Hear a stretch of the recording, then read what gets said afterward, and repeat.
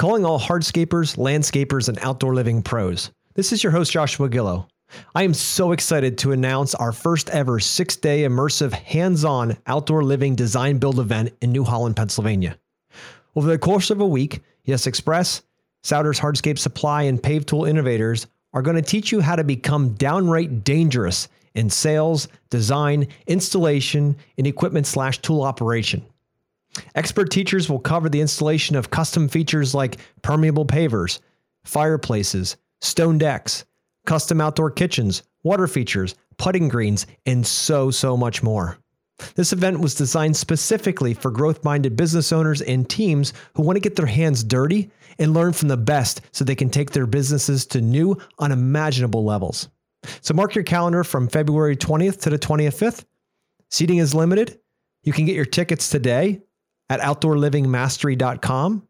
Again, outdoorlivingmastery.com. Oh, did I mention that we're raffling off over $20,000 in specialty tools and other profit-driving goodies at this event? You're not going to want to miss it. Let's make 2023 the most profitable year ever. Now back to the show. Hello, and welcome to Outer Spaces, a podcast dedicated to empowering designers and contractors in the outdoor living space.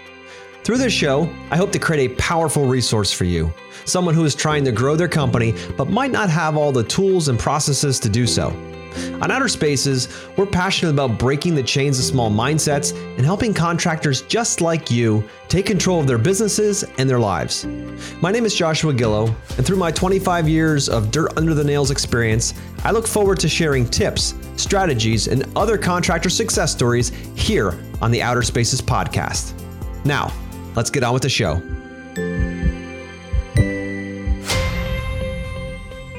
Hello, welcome back to the Outer Spaces podcast. This is your host, Joshua Gillow. This episode is sponsored by Yes Express, where we can help landscapers, hardscapers, and outdoor living pros double their sales in half the time. If you're curious, reach out to us. hello@yes.express. Today on our show, we have Zach Gordon. He's a young operations manager at MGZ Lawn and Ground Care in Ohio. He's going to come on today, and we're going to have a conversation about what it's like to be young in the industry and trying to get others, especially in the commercial industry, that's where he's at, and trying to get them to, kind of take you seriously, right? I know there's a lot of people out there listening. A lot of listeners are young and starting business. I know I remember back when I was 18 and started mine, and trying to get the credibility from your clients and trying to get projects moving forward. So today, Zach's going to dive deep into that with me, and we're going to teach you what he learned along his journey about how to overcome that obstacle and to become the badass that he is. So, Zach, welcome to the show. Thanks for having me. Hey, no problem, Zach. It's my pleasure to have you on here. And I like to get, I did read some of your bio early on, and it says that you love to kayak and hunt. So tell me a little bit about that kayaking. Are you one of those guys that puts the pads on and the helmet and flips over waterfalls? Or are you more like let's kick back and go enjoy ourselves a little time away with some quiet? Where do you fall? Definitely the quiet. I love a nice calm river, maybe a little rapid here and there, but a nice calm river. That way, the cooler doesn't tip over off the kayak, and I can enjoy my Saturday or Sunday and relax a little bit. I love that, dude. Those guys are crazy. I've watched some of these documentaries off waterfalls, and when they put pads and helmets on to get in a kayak, that's a whole other level. That's too much for me. That's not very relaxing. It doesn't sound like it. I'm a pair of swim trunks and a pair of Crocs. And some ice and beer, and you're good to go. Yes, exactly. I love it. So Zach, take me back to to how you got into this industry and became operations manager over at MGZ, and take me down your path. Where'd you come from? Yeah, so I'll try to sum it up as best I can. So around 2014, I started working for my dad's company, which is MGZ. We used to be Brown's Lawn Service we started in 1972. So this is actually technically our 50th year in business. Nice. We've got some contracts here in our folders in our office that are from 1981 as the oldest I found, that we still have that customer today. And there's a handful of them we still have from the 80s. But we were at one time one of the largest commercial landscapers in Dayton. But I can get into that later. My background is I started in 2014 here on a crew, and I really didn't know what I wanted to do yet. When I was in junior high and coming into high school, I wanted to either be a design engineer or some sort of engineer for Ford Motor Company. I love the F-Series trucks. I love F-250s and F-350s, and I wanted to be one of the ones that was responsible for designing them, implementing them, making changes. And then as I went on a little bit, I realized office isn't really for me. I started looking more towards a law enforcement career. And I really didn't realize it at the time, but my dad had some side accounts that he always mowed when I was younger, and I would always go with him, and I loved going with him. I just never realized that it's what I wanted to do later in life. So 2014 and 15, I started working on a crew. And then I started really kind of realizing that this is what I wanted to get into. So I enrolled in a business management class at one of our career centers locally. And the start date was too early. I wanted to keep on mowing with my crew for another couple weeks. So I skipped that, just said, well, I'm just going to do regular high school. And then my mom called me one day while I was actually at work and said, hey, I just talked to this instructor at Upper Valley Career Center, which is our closest one to where I live and where I'm from. It's in Piqua. It's north of Dayton, about a half an hour. She said they start Thursday. And this was Tuesday. She's like, you need to go up there tomorrow and meet the instructor because it's not too late. So that Wednesday, literally took a break from my crew on my lunch break. My dad drove me up to Piqua. I got a name drop, John Kreitzer. He was my instructor at the Career Center and really is one that ignited my passion for this industry and really kind of propelled me to do more in the industry. I'm lucky enough to call him one of my good friends now. We talk pretty much weekly.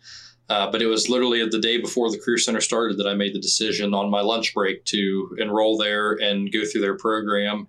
And then that led to, we have what's called the Ohio High School Landscape Olympics. It's put on by our local, it's Ohio Green Industry Association. So our Nice. state association, and it's high school teams from all over the state. There's usually between 100 to 300 kids that are all in career tech programs for landscaping that go and compete.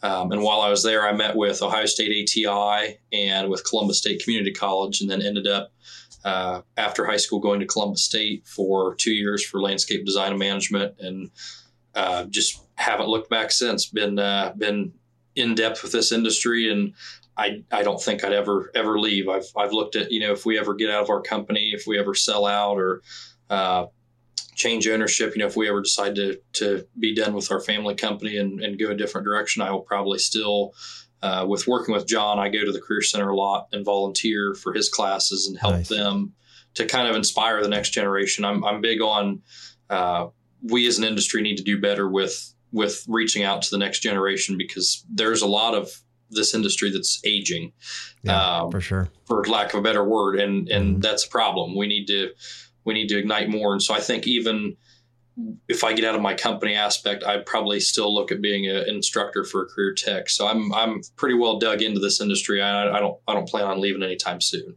I love that, dude. I love your passion to helping, and especially the volunteering and helping the next generation. Now I got to back up a little bit here. You mentioned landscape competition. So tell me what a landscape competition is and how that actually lays out. I'm curious. So they put it on. It was the first year of it was my junior year in high school. So my first year at the Career Center, and I think we placed 5th that year. But they have, I believe, 18 events. They're all sponsored by local Ohio companies. So there's everything from Mini X to skid steer to plant installation, truck and trailer, plant ID, turf. There's just all these competitions. And even for you, I believe you're in Pennsylvania, correct? That is correct. This coming November, I'll try to reach out to you, because I try to tell as many industry people I can about it, because it's just so unique and so cool, because Nice. no other state really does it. It's basically a smaller version of what the NALP does with their national collegiate competition. Okay. It's basically the same thing, only on a high school level. And there's all these companies from around Ohio that go and they set up a career fair, and it's just a day full of competitions. And I'm lucky enough to say I've got my stack of medals from my 2 years of going. So Nice.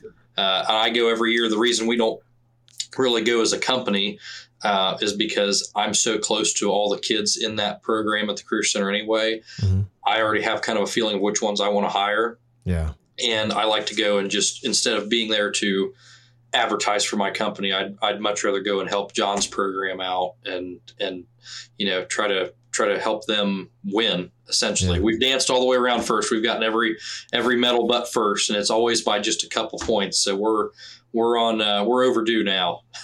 I love what you're saying, because I know a lot of listeners have a hard time finding good help.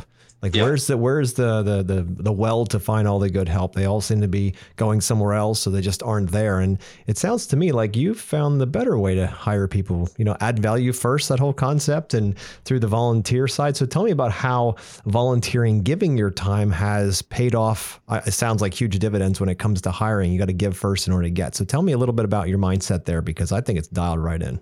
Yeah. So especially with the Career Center kids, with me being 22, I can kind of connect with them a little bit better than a lot of our competitors can. Mm-hmm. So whereas they're going up to our competitors' booths, or when our competitors come into the Career Center even and talk to the kids, they really can't connect with them because they're not the same age. Yeah. And I'm sure, down the road, I'll probably lose that touch. I'm sure, because eventually it's going to be, they're going to have the iPhone 28. I'm still going to be with my iPhone 13 or something, and I'm going to be completely lost talking to them. But really just I try to go in there at least a couple times a month, and whether it's just glad handing with some of the kids, and a lot of them look up to me because they see, okay, he went through the program, he got his degree, he's gone through all these steps.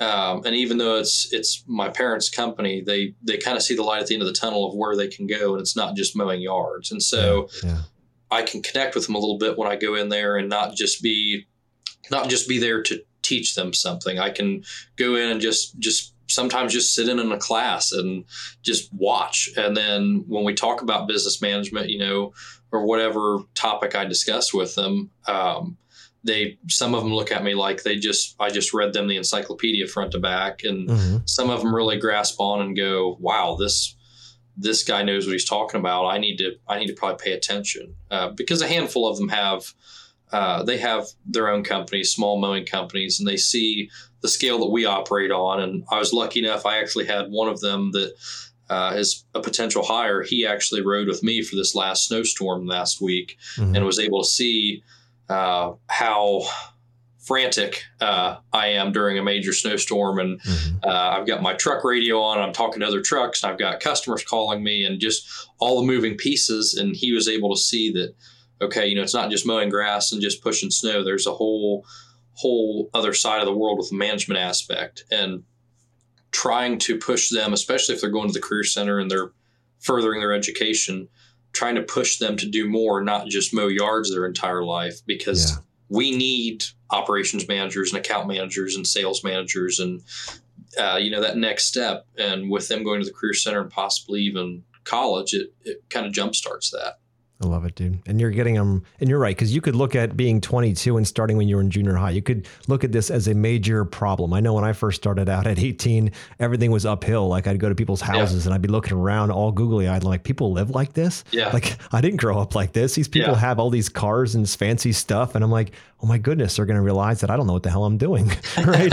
It's this whole imposter thing, right? And I know it took me a while to shake that, but, especially being young. So I'm so excited for you that you've seen that as a superpower and not as something detrimental to your growth. So what I would love to do is kind of unpack this now. Okay. So you have clients you mentioned earlier from 1981 that are still on with you guys today. Now you are, in sales and operations manager.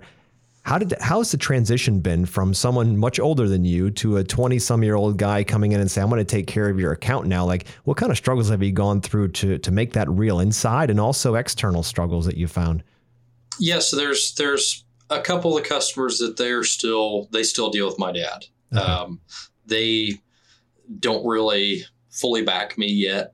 And the certain ones that he still takes care of are ones that they're not really needy. They're not, as long as the grass is short and the snow's cleared, they're happy. Got it. The ones that I take care of, because my dad is a turf guy. He came from ChemLawn. He worked there for a long time. And then, so his whole realm is turf and mine is landscape. So we work well together in that aspect, because if I have a turf question, I can kind of lean on him, even though I have a decent knowledge of it. And when he has landscape questions or like what plants need to go where, I can really shine there. So a lot of the customers that want a lot of install work and floral displays, 90, I'd say probably 98% of the customers are under my account management realm. But it's really just trying to use as much knowledge as I can and match I always say match their energy. Yeah. I'm not a true salesperson. I'm not pushy. I don't call a customer every other day. I know there's a couple of our competitors around here that they bid on a few of our accounts and they called them every other day for 2 weeks, wondering if they got a signed contract yet. And I'm not that guy. I'm not pushy. Well, actually, I don't know if you're pushy. I just know that you're not needy. Exactly. Yes. Right. There's a big difference between that. And in sales, I think you're doing sales correctly. You said you're not the salesperson. I think you actually are. You're just not the quintessential, drive the phone to the ground and scream at people until they buy from you, call till they die kind of thing. I always say I'm not an insurance salesperson. I can't bug somebody like that. Exactly. I present what we have in our contracts or our quotes. And really the biggest thing with getting customers to be on board with it is just showing them what we can do and showing them what I can do. Trying to be as responsive as possible, do whatever they ask when they ask it. And it takes some time. It took some time with a lot of them that I have now that they're in their 60s that are, late 50s that they weren't on board with it at first. And, we went from one of my best customers, we went from meeting probably once every couple months to we'll meet for lunch pretty much once a month and end up spending an hour, 2 hours and just talk everything from as bad as it is, politics to, to fishing to anything. And it's just all about matching. For me, it's all about matching their energy. If they're really high strung, then I'll be more uptight and I'll be more, I will hurry up and get things done quicker and be, more responsive. But if I know that they're laid back and they're easygoing, then I'll send a quote in an email, shoot them a text, say, hey, just sent you a quote for some things I noticed. Let me know if you want to proceed, and we'll leave it at that. And if they sign it, they do. If not, I'm not going to hound them about it because I know that's how they operate, and I'm going to match that. I love it, dude. It's the whole concept of match and mirror. If you come up to somebody and you're like a hyper dog jumping all over the place and they're really, really docile and relaxed, they're not going to be able to connect with you. Yep. That's sales 101. You've got to match them where they're at. And it's not saying you change your personality. You don't say, okay, I hate the color pink and all of a sudden I do. I love it. Like it's not the point. You're not lying to people. You're simply understanding that in order to have the biggest positive impact in your life, you gotta match and mirror. And that comes with energy. Yep. Dude, I'm sure you already know this, but for the listeners out there, there's so much power when it comes to, and I don't mean power in like a controlling power. I just mean in influence and being able to inspire people that comes from just being mindful of the match and mirror side of things, matching their energies, even their body language. If somebody's sitting at a table and their arms are crossed, there's a high probability that they're subconsciously blocking what you're saying. Now, sometimes their arms are cold. That happens too. Like it's not a guarantee, but you can see when people start to relax and become comfortable because all of a sudden they become more of an open position. Their hands are out in front of them instead of arms crossed. Their legs aren't crossed. They're there. They're leaning into the table versus leaning back. Like all of those little cues are subconscious cues for you to know as a salesperson to know whether your message is effective or not, or whether you're going too hard or too low or not hard enough, or any of those kinds of things. So to be very mindful of that throughout, I'm glad you've picked up on that because it's huge. Match and mirror is gigantic. Yeah. And even with, I even try to match once I meet them a few times, or if I know a little bit about them, I even try to match, not really language, but if I have a customer that drops the F-bomb every other word, I'm probably going to drop it a couple times myself because they're going to go, oh, well, he's not just some, salesman from outer space. He's a normal person like me and I can get along with him. And then I have some that, they'll be wearing a full suit with a gold cross, and I'll make sure I've got my nicest Dockers and nicer shoes and a nice button down on. Whereas the other guy, I can wear jeans and a polo with boots and be just fine. So for me, it's all about trying to match that effect because it helps them relate a little bit more. And there's a common saying in business, people do business with who they know, like, and trust. And for me, the biggest thing has been earning trust of customers and showing them that, hey, if you need something done, we'll do it. A lot of times I end my phone calls with them, just let me know whatever you need and we'll get it taken care of. And that way they know we do some crazy stuff. I mean, we had one customer call and I had to run last Friday over to push one of the tenants' cars out of a snowbank because she tried to park in one of our snow piles. So, as much as I would love to say, Toyota Camry. And so as much as I'd love to say, what? I'm like, we'll get it taken care of. I'll be over there in an hour. Yeah. And just earning their trust of them knowing that, okay, if we need anything outdoors, we can call him. Yeah. That's really been the biggest thing for me is just earning the trust of our customers. 100%. And new ones as well. And that's why you have clients still from 1981. That's a heck of a long time. And that's a heck of an achievement too, because most can barely hold them for one contract or two. Right. And you have these connections. That's amazing. When you say you really put the human experience, the client experience as the top of the list, just like you mentioned there with the car. So it's so powerful, dude. So, all right. So you're 22, you're starting to get involved with some of these accounts that have been around a while. How has bringing technology from a 22-year-old perspective into a world where, let's face it, 60-year-olds aren't going to be the fastest to text, or they probably don't check email, they'd rather a phone call. Like, how do you balance how you communicate with a very big spread of ages within your, in your service environment? So how do you work that? Do you have certain things like, all right, if they're under 25, this is probably it. If they're over 45, don't do this. Like, how do you do that? Yeah, I try to ask them whenever I first meet them. All of our customers I've had for a while, I pretty much know what they want. But I have it on all my notes for my customers in my QuickBooks account or whatever other accounts we use. I've got notes of pretty much what everybody prefers, and I try to ask that pretty soon or pretty early in. Sometimes the first meeting, hey, what's the easiest way to get a hold of you? Email, text, phone call. What do you prefer? And so I have a bunch of customers that like texts. I have a lot of them that like phone calls. Mm-hmm. I tell them all the time, I'm never at my office. I said, I don't even know why I put my office phone number on my card, because more than likely, if you call my office, I'm not going to be there. Yeah. I'm in my truck 90% of the time or out on a job site or whatever, and I'm not going to be able to answer that office phone. So I try to get a handle on that pretty quick. Do you like email? Do you like text? Do you want me to call your office, your cell phone? I tell them, if you have any emergencies after hours, call me, because if I'm asleep at 10 o'clock on a Thursday night and, there's a water main that breaks at your building and we have to have somebody go salt, if you text me, I may not wake up. So I tell them all the time, I say, if you have something that you need, call me. Yeah. Especially if it's after hours. Now, if it's during work, text me. If it's not emergency, text me. But same thing with contracts even. We have some customers that they want me to print off a paper contract and they'll sign it and I'll scan it to them and I'll drop a signed contract copy back off. Yeah. And then we have others that they want me to send it over in Adobe with the fill and sign, and then it's just, or DocuSign, and then it's just done. Yeah. So same thing with trying to match the personalities is matching what they prefer technology wise. I carry an iPad for almost everything, but I've got all kinds of legal pads and everything else around my office. I can't be fully paperless because I'm kind of old school and I like pen and paper myself. So it's really just kind of matching what the customer wants in terms of that. We still print invoices. I know there's a lot of companies that they only email them.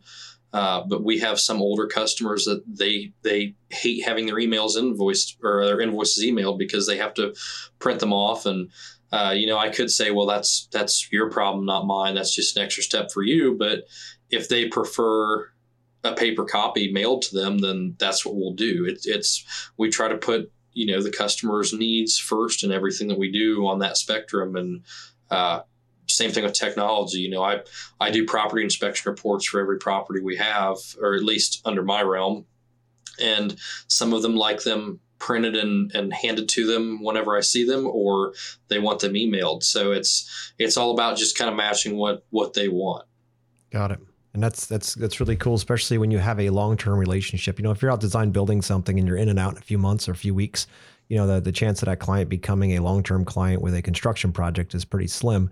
Right. because the project's done. But if you're on maintenance, you're long term. It's like you're dating this person, you're getting married to this person. Yeah. So it'd be good to know what their love language is, how they communicate best, because then you can have the best, most effective relationship, and they can tell all their friends that you actually give a shit, right? That you actually care.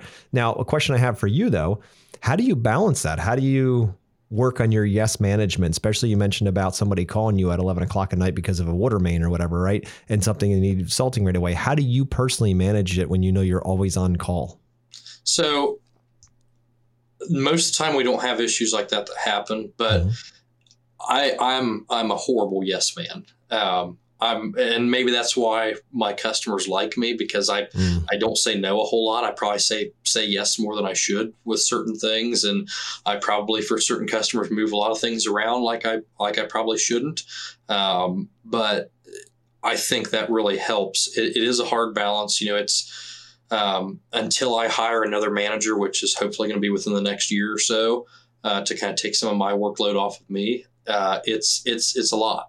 Even on vacation, I find myself answering texts, and it's unfortunate that that's a struggle that we have, that I have to deal with, that, I can have them message my dad or whatever, or my right-hand man, that's my field service manager, but it still boils down to most of them want to text me. And that is one of the bigger struggles we have, is I'm a yes man. There's a lot of things, especially with our bigger customers. If they say, "Hey, we need this install done by the end of the month," I know we're scheduled for 6 weeks out, but we got to have this install done. We got a big event coming. I'm okay. Yep. I'll move stuff around. We'll get it done.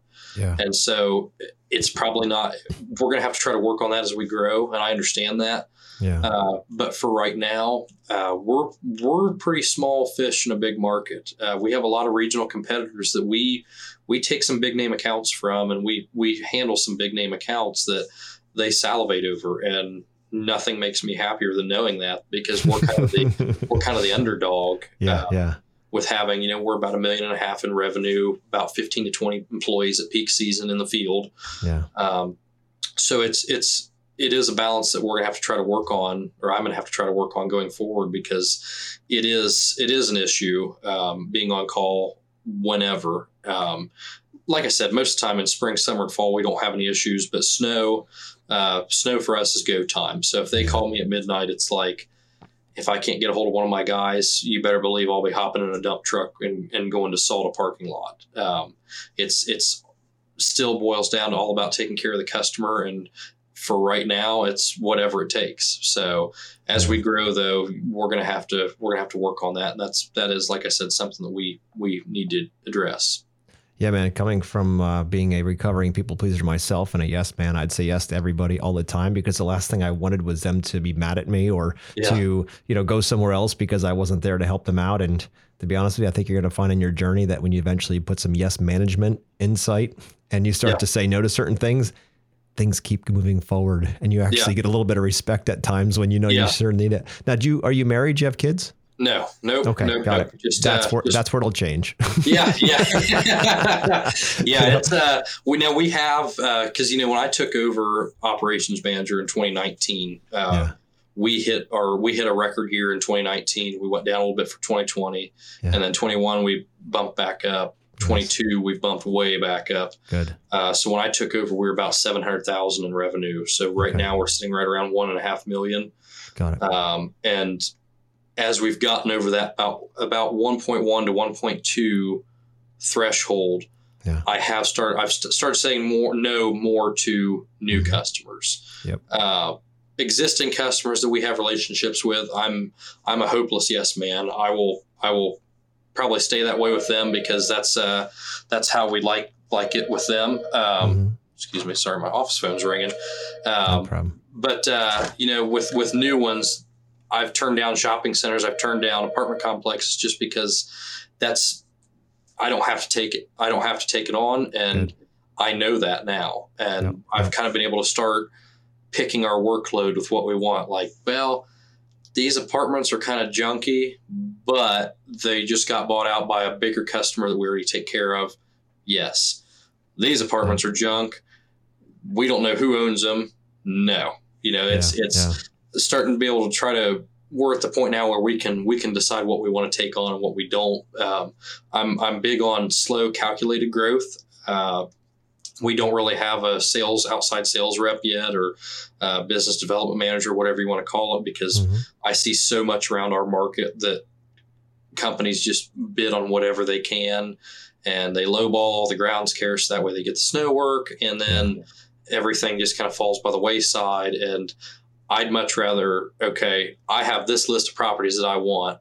I'm not going to deviate too much from it because I know this is the calculated growth we want. Yeah. I think getting too big too quick is the downfall of a lot of companies, and that's not where we're going to be. No, dude, I'm glad you have a clear understanding of what you're going after. That's huge. Having a mission, having a focus, understanding what it takes to get there.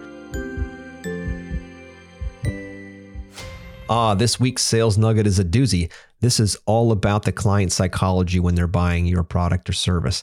Their service that you're offering them, maybe it's an outdoor living space, maybe it's landscaping or retaining wall or whatever it might be. There's 3 questions that are burning in your client's mind. They're not going to admit these to you, but they are there nonetheless. The first question is, what's it going to look like? The second is, what's it going to cost me? And the third is, who is going to build it? Those 3 questions are constantly running in the back of their minds, and your sales process has to make sure that you cover those things and that you give them the information that they need in a way that they can see what's in it for them from their client's perspective. Why should I choose your company over a competitor's company? If you could answer those 3 questions, what's it going to look like, what's it going to cost me, and who's going to build it in the most articulate way to give your clients the best understanding of what's in it for them, you win much more often.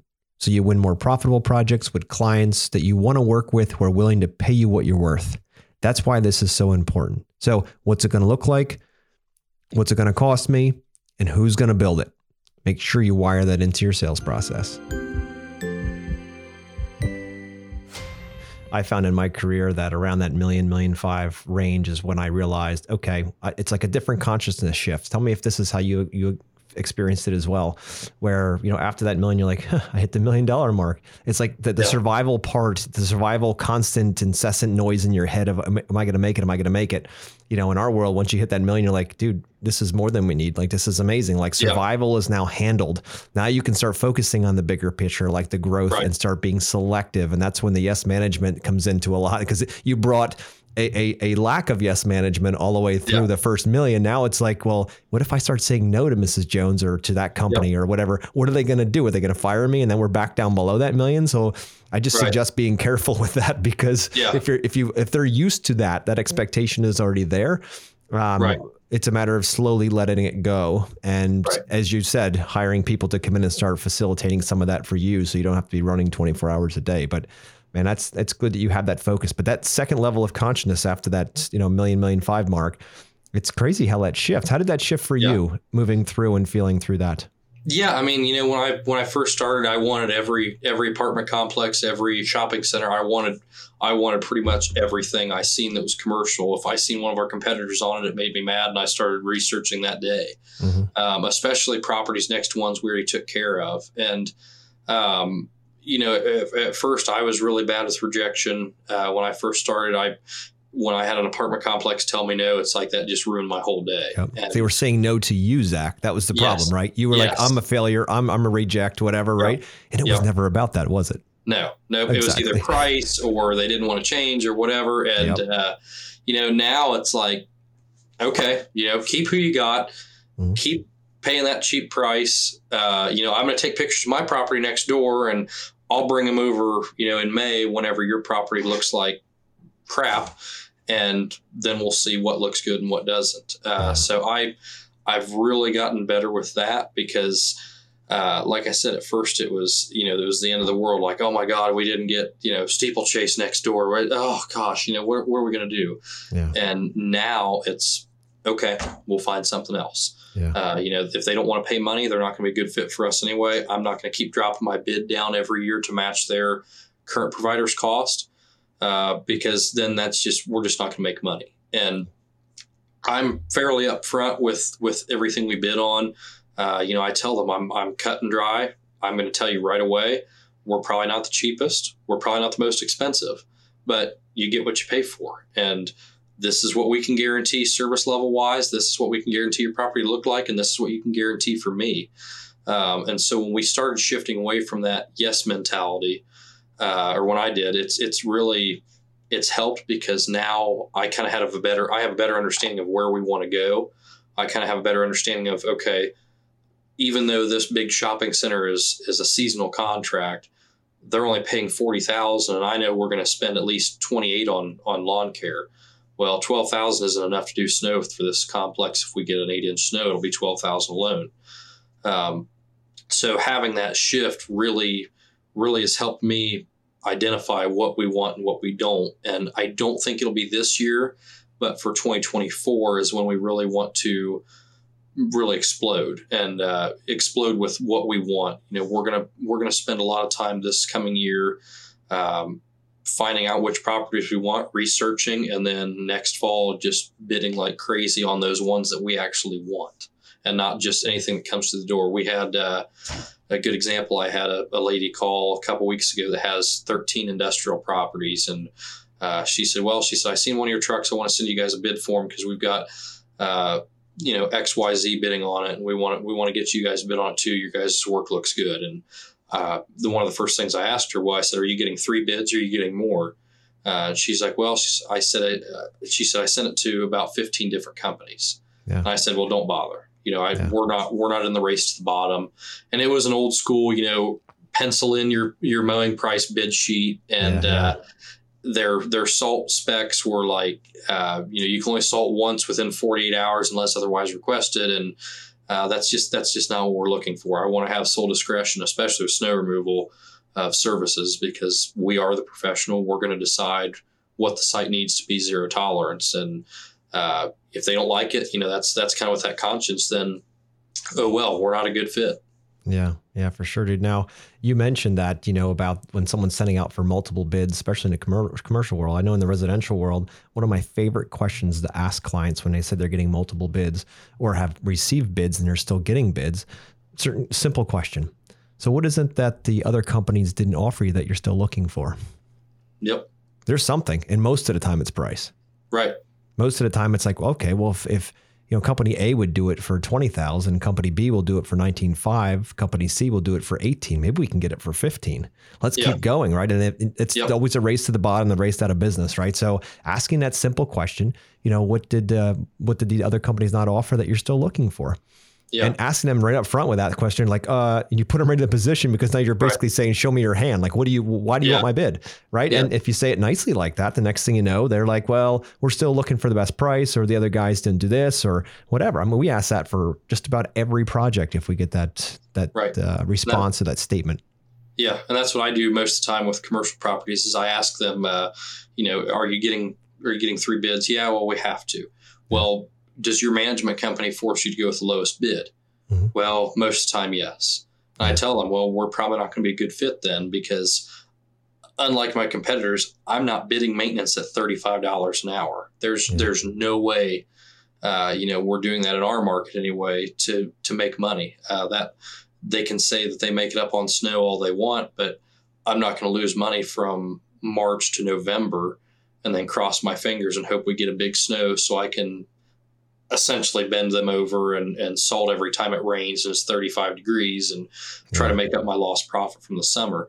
I tell them there's a big portfolio of apartment complexes that I've been trying to get for a couple of years. And, they've kept the same provider for the past 3 years on each on 1-year contracts. And they're not happy. None of the apartment complexes are happy. And most of them we bid are about $150,000 a piece. They're large properties for maintenance. And, I tell them, well, if you're not happy, then clearly we need to make a change with your provider because something's not right. Well, they bid it and they were the lowest price by about $10,000. Yeah. Well, yeah, but now you're having turf issues and you've got plants dying and you're calling me out here to look at these things. And then you're having me give you a bid. And then you turn around and award the enhancement work to them. I said, I'm wasting my time at this point. Whenever you want to, I don't say it quite like that because I try to be somewhat polite. But it is frustrating chasing endless trails like that. And For sure. I usually just end it and say, well, when you want quality over price, I bid competitively. Give me a call. Yep. We'll work with you the best we can, but our quality is there, and we're not going to skimp on price because just like with bidding warehouses, you get a lot of guys that spray Roundup around everything, curbs, signs, whatever. We don't do that a whole lot unless they request it, because that's just ways because they know they underbid it and they've got to save on string trimming now and save on that manual labor, so that way they can just get in, mow, blow, and go. And we're very much not a mow, blow company, and that's kind of where we structure our pricing at.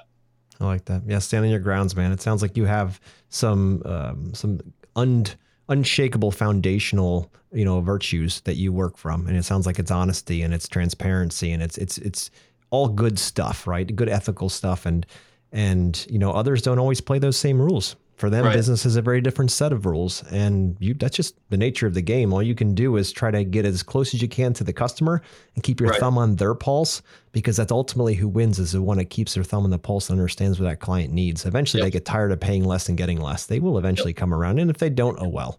But at least you're positioning yourself in a way that you can come in and be like, we can absolutely take care of that problem for you.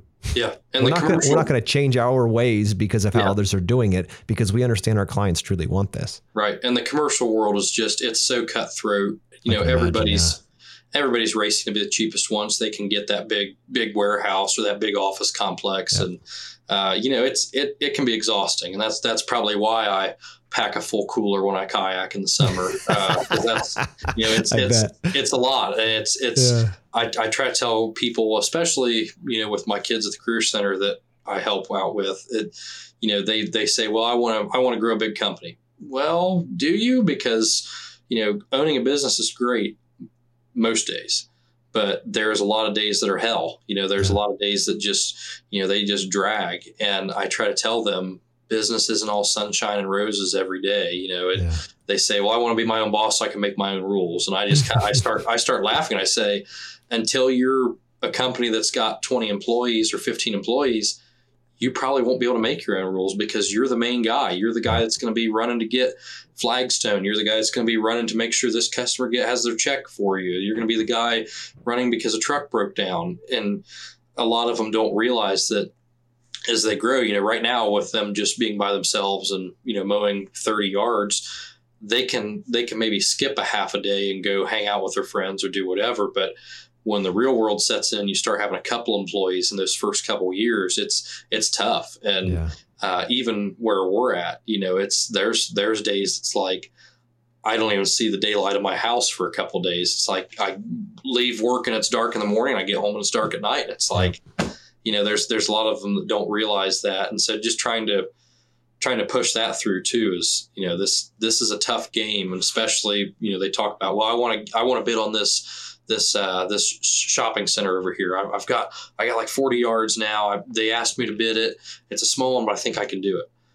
And I say, well, you need to make sure you know your numbers first, because if the residential to commercial world is a whole different ball game. And if we tried to do residential, we'd have to completely restructure, because the few residential we do for like property managers and our attorney and our banker, we don't make anything on it. Wow. We basically do it at cost, because our crews aren't set up to mow Mrs. Jones' yard. They're set up to mow Mrs. Jones' cousin's apartment complex that takes a full day for 5 guys. They're not set up to do that smaller work. And so, not to get on too much of a tangent on commercial versus residential, but, I enjoy the commercial world, most days, but it is cutthroat, especially it seems like, every guy that used to work for Brickman Group starts up their own company, and, around here anyway. And, they've decided that they want to go out and tackle commercial on their own. So it's interesting. It keeps you on your toes. No, I bet it does. And that actually leads me into my next question. So I learned through my journey, through watching others, my mentors, that in order to become more, you have to learn, you have to educate, you have to become more in order to grow a business. So you personally have to grow inside spiritually, emotionally, physically, all of that, in order to take the company to the next level. If you don't do any of that, you will not just miraculously one day wake up and your company will be twice the size. You've got to become twice the person in order to have a company that's twice the size. There's a direct correlation to that. Once I learned that, I'm like, oh boy, that means that I got to constantly be growing in order for my company to be growing. So how are you taking that? I know you're 22 and it's amazing that you're this far in life already and already, cranking it out and focused and have a clear vision. How are you growing personally in order to keep that mission moving and the company growing? Yeah, I never try to stop learning. Even though I went to college, I know I'm still very far off from knowing all the plants and all the design schematics. And there's a lot of things that I don't know in the landscape world because the landscape world is so vast. But I try to read as many books as possible, especially on business and for example, The Fred Factor and some other books by Mark Sanborn and a couple others that I really try to grab onto that, to grow this business, it takes more than just selling work and hiring people. We used to be very, very much a good old boy company. So culture was never really big. And now we're trying to slowly change that because a lot of our guys have been with us for a while. They're not used to it.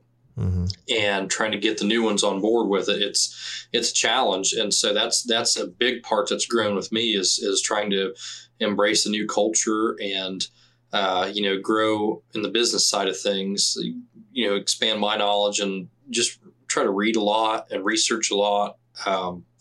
There's not much.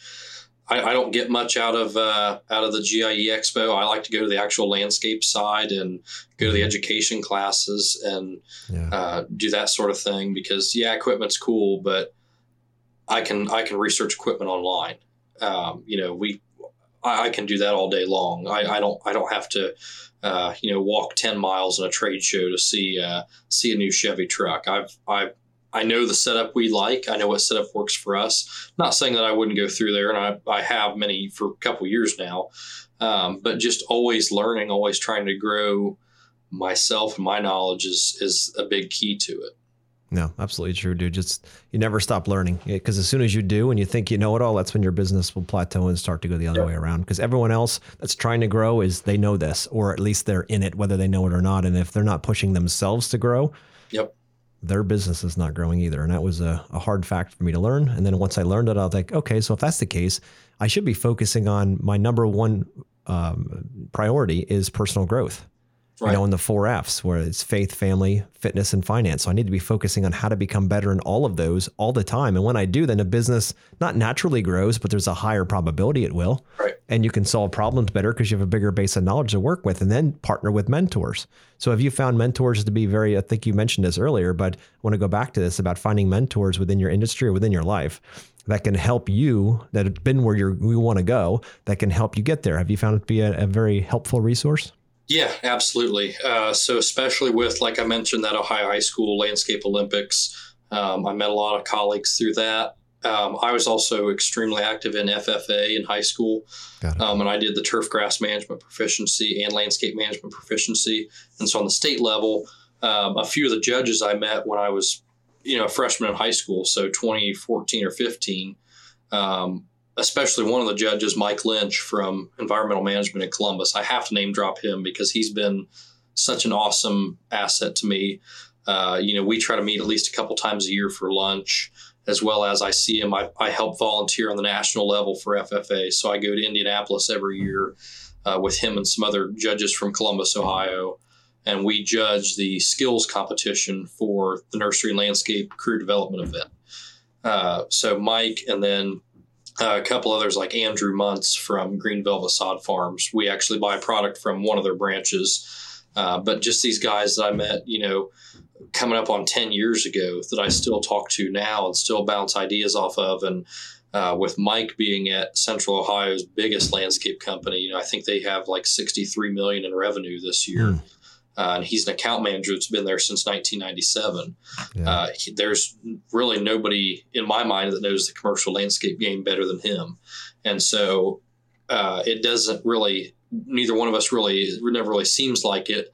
But he brings me up with him every year at we call it OLO, the competition for high school. We call it OLO. And he brings me up with him every year and tries to talk to kids. Like Zach's gone through the program. Zach is like, I'm like his mentor. We really don't look at it that way because him and I just look at it as a couple times a year we meet at Roosters for lunch, and just I bounce ideas off of him and ask him questions. Well, how do you guys do this kind of snow removal? How do you guys charge for brine? And so that's been a big help. And we've looked at doing it more with our Landscape Olympics competition because, we've got 200 high school kids that are in career tech programs because most of the time they want to be in landscaping or they want to do something outdoors. We've looked at assigning like a certain group of them mentors to where, once or twice a year, we bring a couple of them either to our company or we come to their school, take them to lunch and just let them ask whatever questions they want for a full day. And that way we can try to answer questions the best we can about whatever they have about the industry, about business, about landscape in general, about what we do, and really try to connect with them and help keep them in industry. A lot of these career centers, a lot of people, trade schools are getting big again, at least around us. And the career center that I went to, they just combined their landscape and outdoor environment program into one. So it's landscape and natural resources. They have over 200 acres of wetland, of prairie, of woods, of lawn areas. They got an indoor pole barn that they can do all kinds of projects. And so we as an industry really need to look more into that because our next generation is already getting trained in high school. Now, when we run into, like when I was in high school, I didn't know exactly what I wanted to do. And there's a lot of kids that don't. So there is some turnover with that because they'll get out of high school and they'll work a landscape job and go, this really isn't for me. But at least they've got that experience and they try it and they know for sure if they want to do it or not. Yeah. Rather than hire them when they're 30 and they've had factory jobs and no experience. And there's nothing wrong with that. But, we really try to, we want to in industry with our high school kids, build that mentorship thing up a little bit more because like what I did, I never thought that 10 years later I'd be having lunch a couple times a year and call on the phone a couple times every other month with one of the judges that I had for FFA. I would have never thought I would have ever seen him again. And that's awesome. I did that competition probably 5 or 6 times. And every time it's like, I seen him and I was like, hey, Mike, he's like, oh, hey, haven't seen you before. And so that's really cool. I love that, dude. And it's so many, I don't know, I used to think this exact thing where I'm like, who would want to say yes to some young kid asking questions? Like, hey, they're too busy for me. Why would they want to help? And the crazy thing that I've learned, and you could tell me if you learned this as well, but people that are successful, they want to help. They want to give. Yeah. Contribution is center to their heart, growth and contribution, right? So contribution is helping. And if you find somebody that you ask and say, can you mentor me? And they might say no, but like, all right, can I shadow you? Is there some way that I can get around you? Can I help you? Can I do something for you to learn? You got to be able to put a little value in there too, right? Yeah. Next thing you know, it's like, holy crap, now I'm rubbing wings with this person all the time. And I'm learning from them and I'm following them to lunch meetings and helping out. And then all of a sudden you're like, wow, they do actually have time for me because they don't want to waste their time. Their time is valuable. They have a strong yes management in place. That's why they're successful. Right. So you got to give them a reason to say yes. Yeah. It's not because of whether you're worth it or not. It's because they got to look at them and they've got to say, you know what? I really want to help this person out. Give them a reason. Yeah. Yeah. I have a couple of kids, they graduated in maybe 2019 or 2020. I've got one that he wants to start up a excavation and landscape business. And he's like, this is literally just this past year, he called me and said, hey, what do I need to have in a contract for like an install contract? I got this customer that wants me to do a retaining wall in front of their house because they live on a little bit of a hill and it's like a 4-foot retaining wall. What do you have in your contract? Mm-hmm. And I was like, well, I said, come down to work and I'll show you. And I pulled up the contract for him or my template and showed him. I said, this is what I got. I said, you obviously need to reword it a little bit and, you need to add what works for you. I said, this works for me. I was like, don't copy it, but this is what works for us. We've got clauses in there for pavers and theft and wind and water and all this stuff. I said, the biggest thing is CYA. And he's like, what's CYA? I was like, cover your ass. Mm-hmm. I said, especially once you start on things like that, if a wall fails and somebody's front yard ends up in the street, you need to make sure that in no way, shape or form, it can come back on you. unless you just really are bad at building a wall, but you shouldn't be if you're going to be doing that. So, just being as open as possible, especially with these kids that come up, that showing them, I job shadowed. I had 2 of them job shadow me at the end of November. 2 of the ones that are current juniors at the Career Center, and they asked, well, what does one of your landscape contracts look like? And so we pulled up a landscape contract, and they said, well, what does an enhancement contract look like? And I'm like, well, glad you asked. We're going to sell this today. You're going with me. And nice. So kind of showing them everything from what we do on the operations side to selling an enhancement quote. And even if, it's November, so there's not a whole lot to do, but showing them, hey, this is a brush cutting quote. We're going to clear out some brush on a fence line. This is what it looks like. And just trying to be as open as possible to not say no to them. I know that's probably back to the yes management thing, but we got to get kids in the industry somehow, because Lawn and Landscape had a magazine article a year or 2 ago, and the average age for this industry is 45 to 55. Yep. And that's pretty much 80% of our industry. So that's something that we as an industry definitely have to work on. That's because I'm 44, so we didn't grow up with YouTube, right? You couldn't be a YouTube star and make $1 million. It didn't exist. You had to work, right? Yeah. So, and video games were popular, but not as popular as they are now, because they're not in a pocket. We had to do it differently. But anyway, different world. But dude, I appreciate our conversation today, and I appreciate you coming on and being honest and very upright in what you're doing, and your focus and your morality and how you handle and manage your clients. I love that. So if there was one piece of wisdom that you've learned over your 22 years so far, especially being kind of thrown in the middle of being young and having to, manage that and your clients' expectations, what is a piece of advice you think you could give to anybody young listening? I would say, never underestimate what you can do. Because even if you're younger in the industry, it doesn't really matter if you know what you're doing and you've got a passion for it. Build your knowledge up. The biggest thing I try to preach to these kids from the Career Center is knowledge. Don't think that just because you can mow Mrs. Jones' yard that you can take on a big project. You have to go the extra mile. And I push trade schools pretty heavy. I push the Career Center pretty heavy, and I push for kids that if they want to go into and really not even high school kids. I had people in my college classes that were in their 40s that realized that they want to be a landscape designer. If you want an upper position with a company and you have a degree, you will make good money in this industry, especially if you have a passion for it. And I guess to kind of wrap it up, that's really what it is just if you have a passion for it, follow it, and don't stop. Yeah, that passion will take you through just about everything. Yeah, that's the cool part. It'll pull you forward as opposed to trying to push you out the door in the morning. Yep, and that's the biggest change right there. But Zach, you never want to have a Monday where you just dread going to work. Most Mondays I'm pretty happy to do what I do, and absolutely, I don't complain too much. 100%, dude. And this concept of each one teach one is near and dear to my heart, and I know it is to yours, and I can tell by how much volunteering you're doing and helping out with the center and all that stuff. But if we as an industry would focus more on each one teach one and not trying to keep all of our ideas all bottled up because if somebody found out, then we would be at some kind of a disadvantage. When that flips in this industry is going to go to the moon. It's going to be incredible. I agree. We need to have conversations like this so others can listen and say, you know what, I might only be in business 5 years, but I learned some stuff along that way. And I'd love to share it with somebody just starting out. And I'd love to also be the quote unquote dumbest one in the room and go talk to somebody who's done it for 30 years and figure out how the hell I can get there faster. Why would you wait another 25 years to figure out what they figured out when you can do it in maybe a year? Right.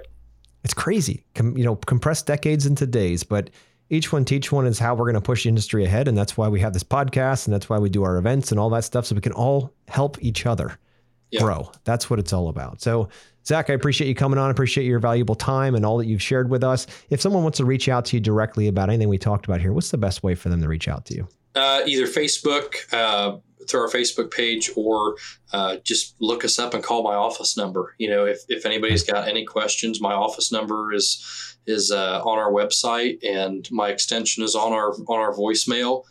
Shoot me a call, shoot me a message on Facebook, Instagram, zgordon25 on Instagram.